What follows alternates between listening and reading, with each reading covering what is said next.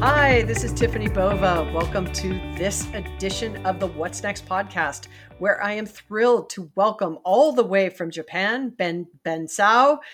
He is a professor and former dean of excellence education at INSEAD. As a business innovation consultant, he has helped some of the world's leading companies build innovation into their corporate DNA. Ben Sao has been a visiting professor at Harvard Business School, a research fellow at the Wharton School of Management, and a visiting scholar at the Haas School of Business at UC Berkeley.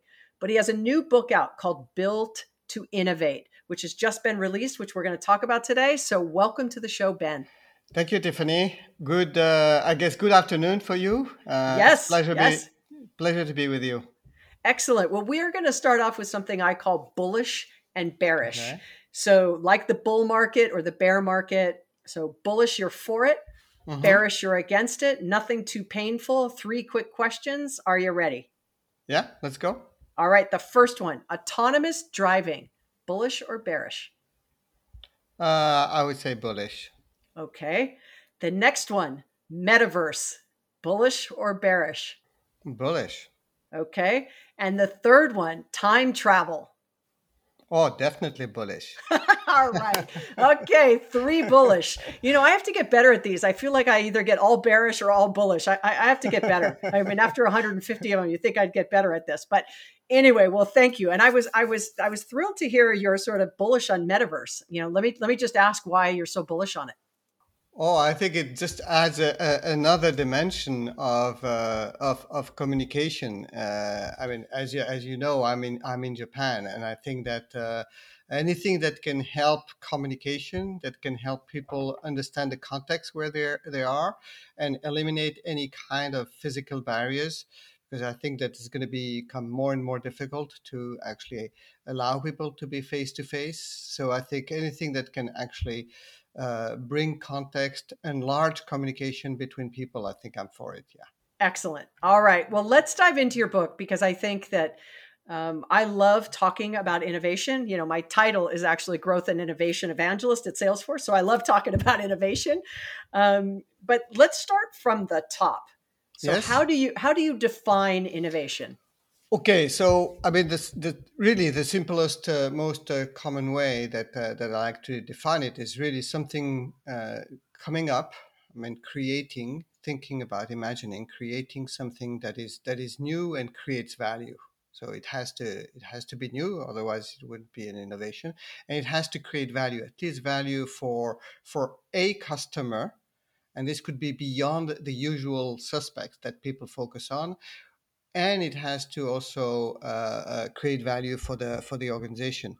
But as a matter of fact, I make a distinction between innovation and innovating, the noun and the verb.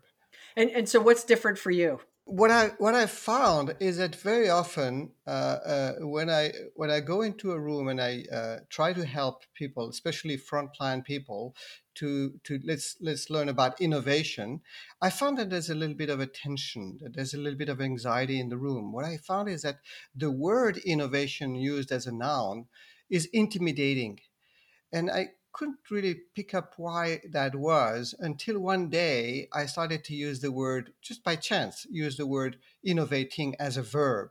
And I noticed that the tension, the stress would go away. And I figured out that innovation very often is associated with a product or a process, but at least an outcome, a result. So when people think that their boss wants innovation from them, they think that he wants the next kind of big, kind of blockbuster product or a new market space, and so you can imagine when you start to qualify innovation with disruptive or start to call it blue ocean strategy, that creates a lot of anxiety for people. But if you use the verb innovating, people understand that it's about action, it's about activities, it's about a behavior. And these things you can teach, you can learn by using tools, by doing training or incentivizing people to behave a certain way. So I like to use the word innovating, just like if you think about the iceberg, innovation is what you see on top of the iceberg, what is visible, but what is below, under the water, is innovating, is the collective innovating capabilities. And if you will, the book is very much about how to build that collective innovating capability that will hopefully give you innovation, which is the output. So, Right. And so, based on what you just said, I'm sure you're going to agree with what I'm about to say, but everyone plays a role in innovating.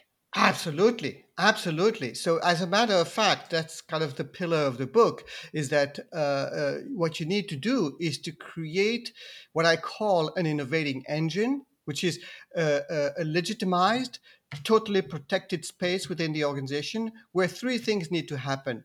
First, anyone can innovate. Not only your genius leader or your R&D guys, you can innovate in everything you do. Not only your products and services, but you can innovate in your internal processes, you can innovate in your functions. And more importantly, innovating, or we can call it loosely innovation if you want, but innovating has become a habit. And I think I totally agree with you that anybody not only can innovate, but should be expected to innovate. Innovating should be part of. Well, wouldn't you agree then that the culture has to actually support it? And so I'm going to give you an example, and you just brought it up. So I'm going to use the fact that you brought it up to use it as an example. But Blue Ocean Strategy, great book. But what always concerned me when it first came out, not obviously since they've put out the second book, but the first book was, Friday, your executive, your CEO, whoever reads the book, Monday, he shows up, she shows up, boom, boom, boom on the table. We are going to go after Blue Ocean and let's go, Yes, right? yes, And you yes, don't yes, have a culture of absolutely. innovation. And so, how do you, if you don't feel like, right? So, I'm a frontline person, I'm a mid level manager, I'm a CEO of a small company, and I say, I want to do what Ben just described, be more innovating, right? And allow people to bring those types of ideas forward. But I don't have a culture that's built for that. Where to begin? Right. So actually, this is a very important point you're making. I think I can come back about the way people have defined innovation and kind of almost kind of scared people away from innovation, particularly the front line. But one thing I discovered doing the research for the book is that middle managers are so pivotal to innovation. I mean, they are the ones who can help create the culture. So what I found is that you need to create, when I say an innovating engine, I mean it as a formal, concrete space. Just like we have an execution engine with a structure, processes, and a culture, we need to create a formal, concrete space that I call the innovating engine. And in that innovating engine, you have everybody has to play a role. Three important roles. Actually, maybe the best is to give you an example. Uh, Let me talk maybe about Bayer, the global pharmacology and life science company based in Germany. So this is a company with a huge history of scientific achievements. So they have a very powerful, let's say, specialist R&D innovation component. But starting in 2014, they decided to create what I refer to as an innovating engine to leverage the capabilities of the 100,000 employees working in the company. So, how did they do this? First, they made the whole board responsible for innovation.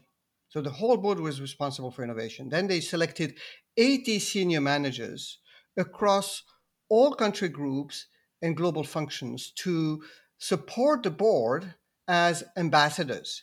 So these innovation ambassadors will spend most of their time with middle managers, explaining, educating, sponsoring, advocating for innovation. And then for these middle managers, they created a formidable support structure. So they, between 2016 and 2020, they trained and certified 1,000 innovation coaches activated locally across the world. And then for the frontline people, for every employee, they created WeSolve, a digital platform where any employee can post a information about a problem they're struggling with, and invite ideas and input from anyone else in the company. Uh, just to give you an example, at any given time, you have 200 challenges posted on WeSolve. 40,000 people have participated in WeSolve. And they tell me the platform is in English and they have only 50,000 people speaking English.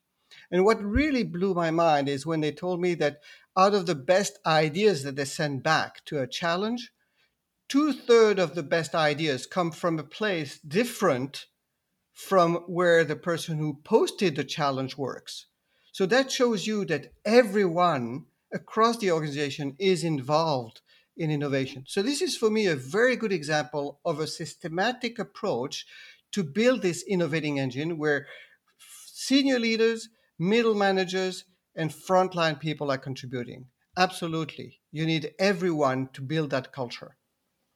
Yeah, and do you think that I have my opinions on it, but I'd love to hear what you think. This sort of co-creation with customers and kind of co-creation with Yes, employees is such a powerful, rich space for you to go to get varying opinions. And would you agree with that? absolutely. Absolutely. So I was trying to explain how this first this innovating engine works. So it does have a structure, and which means that you have different people with roles and responsibilities. Okay, so everybody's involved: senior level people, middle managers, and then frontline people. But then you need to create, especially for the frontline people, you need to create a space that um, closes the gap. And for me, two gaps are very important to close: the gap between the would-be innovators and the customers or the end users. And then another one, which is internally, close the gap between the innovators and the people who are going to be facing the customer, the people who are going to be selling it. So let me give you an example again. Uh, this is about a company called Corsa. So you may notice that in my book, I give a lot of examples, but of course, I talk about the regular suspects, the tech companies, the entertainment companies, the people, the stories that everybody wants to hear. But I have numerous examples about companies and industries that you wouldn't kind of necessarily think are extremely innovative. So this is a Turkish company which makes fabric that goes into reinforcing tires. So the customers are the Goodyears and the Pirellis and the Michelins of this world. So what they do is that on a regular basis, they send cross-disciplinary teams. So it's not only the frontline people, but you have to have cross-disciplinary teams. They send them to go and literally camp for a few days at the customers' factories. So you would have somebody from engineering, somebody from production, marketing, HR, legal, would go to a plant and stay there camping. In the beginning, they used to literally camp in a tent and basically roam around their customers and talk to people about what they see.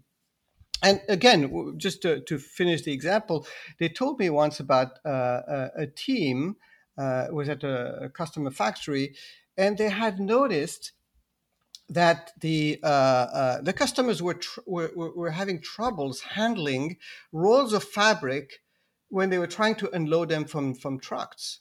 So what the team understood is that they were, in effect, peeking into a problem that the customer had never talked to them about. And we can come back to this. This is what I call the silence of the customer. They were able to listen to the silence of the customer. And then they came back to Corsa, and they devised a small kind of process that they refined and went back to the customer and teach it to them. And they were able to reduce the resources needed to unload the rolls from 30 minutes for three people to 12 minutes with one person. And this is fantastic because the company who used to be a commodity supplier became a provider of services and processes to their customers, and they became one of the top innovative suppliers to the industry. Well, thank you for that example, because I'd say often, there's a show in the US and in Europe as well called Undercover Boss or Dragon's Den Right, right, right. and, I actually put in my own book that I think it's funny that they, not ha ha funny, but funny that they spend sort of 5 minutes at the beginning of the show putting hair and makeup to disguise the executive. And personally, I think that's a waste of television time because they could walk out amongst their people and no one would recognize them anyway, Right, because absolutely. they never go to the warehouse. They never go to the front line. They never go to the retail store. And so the things they uncover in the show, in my mind, is like, geez, like if you just talk to your employees, you'd know that it was very heavy to pick things off the truck. And Right, so either make the packages smaller or put a forklift in the back of the truck. But right, you right, have right, higher right, medical right, costs because people are hurting their right. back taking things out of the truck.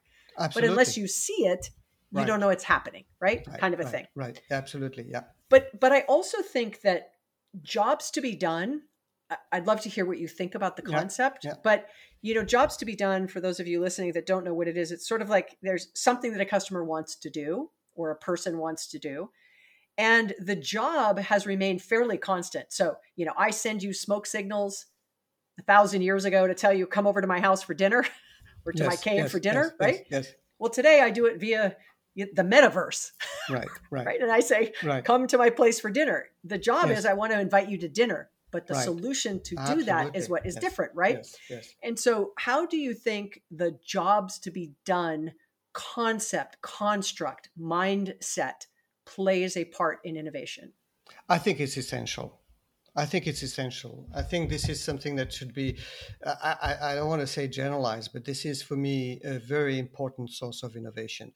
So, again, when I was talking about the engine, the innovating engine, so you can imagine companies having their execution engine and have a very well formalized innovation engine. And of course, the concept here is that any employee would spend some time in both engines. I don't have any problem people spending 90%, 95% of their time in the execution engine if it's necessary. But what is important is that the 5% is protected and it is legitimized and it is systematic. But when the people spend their time in the innovating engine, the essential thing is to be able to pivot, to switch your mindset from what I call a supply side view, which is really what you do when you're in execution, to a customer side view. So when you are, even if it's for 30 minutes every month, 30 minutes in your innovating mode, then you should embrace a completely customer side view. And because there are a couple things that are essential to know, to pick up. One is you need to pick up the customer's, what I call the voice of the customer. So what is the customer telling you? And there, what is very important for that is to develop a sense of empathy. Those 30 minutes you're spending the customer is really you're trying to listen to them with a great empathy. But then there's what I was referring to earlier, the silence of the customer, the things that they don't tell you. And why they don't tell you is either because they don't know at all, or they know, but they don't think it's your problem to solve for them. So this is the example I can tell you about how Philips, the Dutch, appliance and consumer electronics company did when they developed the first kettle with a lime scale stopper.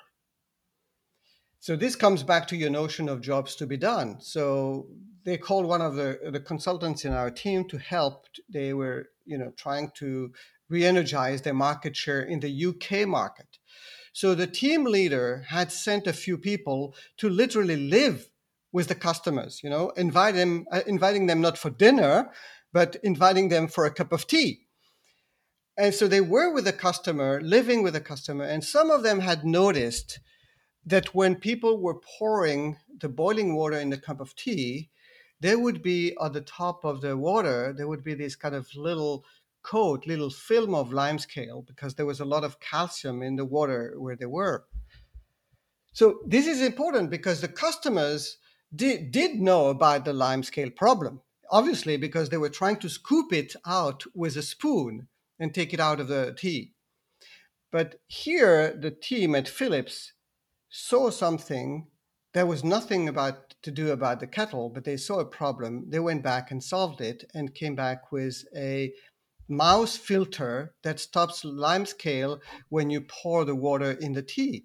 So this is a very good example of the a problem of a silence of the customer. The customer knows they have a problem. If they want to complain about it, they'll never complain to the kettle manufacturer about it, but you understood something about the problem they're trying to solve, the job to be done. The job to be done is nothing to do with a kettle, is to prepare tea. And they have a problem that they won't talk to you about. They'll talk to the water authorities about, but not to you.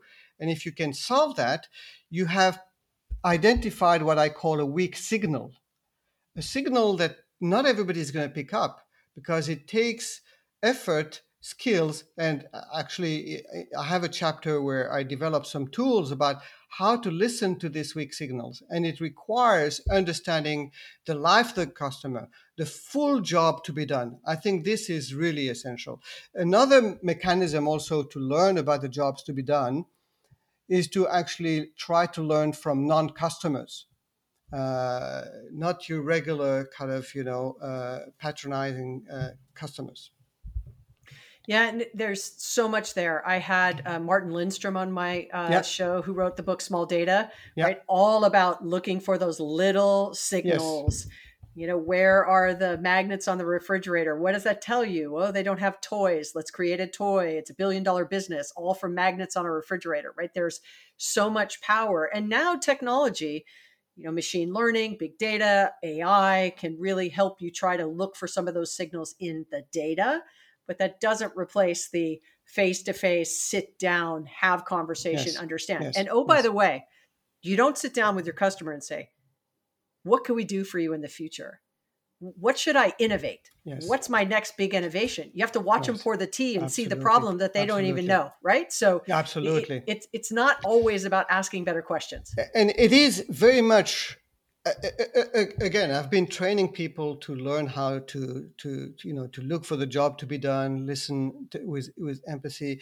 It is something that everybody can do and knows, because we are all customers. Those behaviors we have when we get irritated when somebody is not doing the right thing for us, so it's something that intuitively we understand. The important thing is to be aware that you have to switch. It's a question of attitude and mental preparedness. If you don't switch your mind, and what I call, move when you engage with your customer, if you don't, even if it's for 10 minutes at the end of a meeting where you're trying to sell a product, if you don't move your mindset from a tell mode where you're trying to sell, you're telling them, or from a sell mode, and move into a listen mode, I think this is very essential. You have the information is there.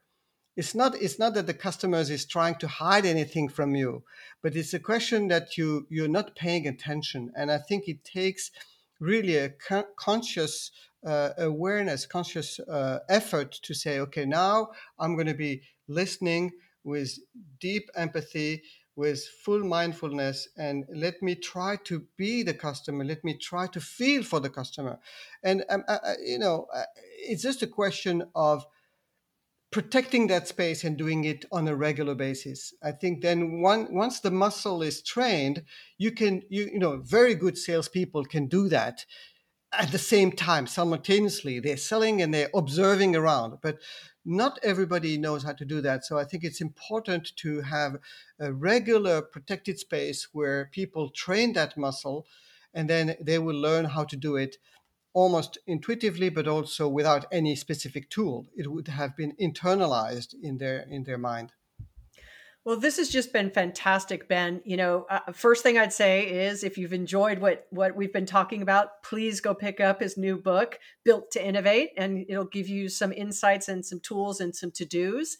But what I love most about it is that everyone plays a part. Absolutely. If you're an individual contributor, it's your first job, it's your first company, it's your first team, it's your first time manager, whatever it is, how can you show up every day with a beginner's mind to figure out what are the jobs to be done and how can you go after them by innovating so that you can become innovative. So Ben, maybe you could share with our listeners where they can keep up with the work you're doing and how to follow you and find your information. Please share. Oh, we have a website for the book. So it's buildtoinnovatethebook.com. And of course, you can find it on your local Amazon website in any country. Pretty much. And also, you're also on Twitter, correct? LinkedIn. Okay, LinkedIn, great. yes. All right, Ben. Well, thank you so much for joining us today on the What's you. Next podcast. It was really a pleasure. Thank you for joining us. Thank you, Tiffany. What a fun conversation with Ben. I hope you enjoyed his thoughtful descriptions of how to differentiate between innovating and innovation. So many great things to take away. I hope you were inspired to pick up his book, Built to Innovate. Thank you for joining me today on the What's Next podcast. My name is Tiffany Bova. Don't forget to subscribe, tell your friends, leave some feedback, and I look forward to having you join next time.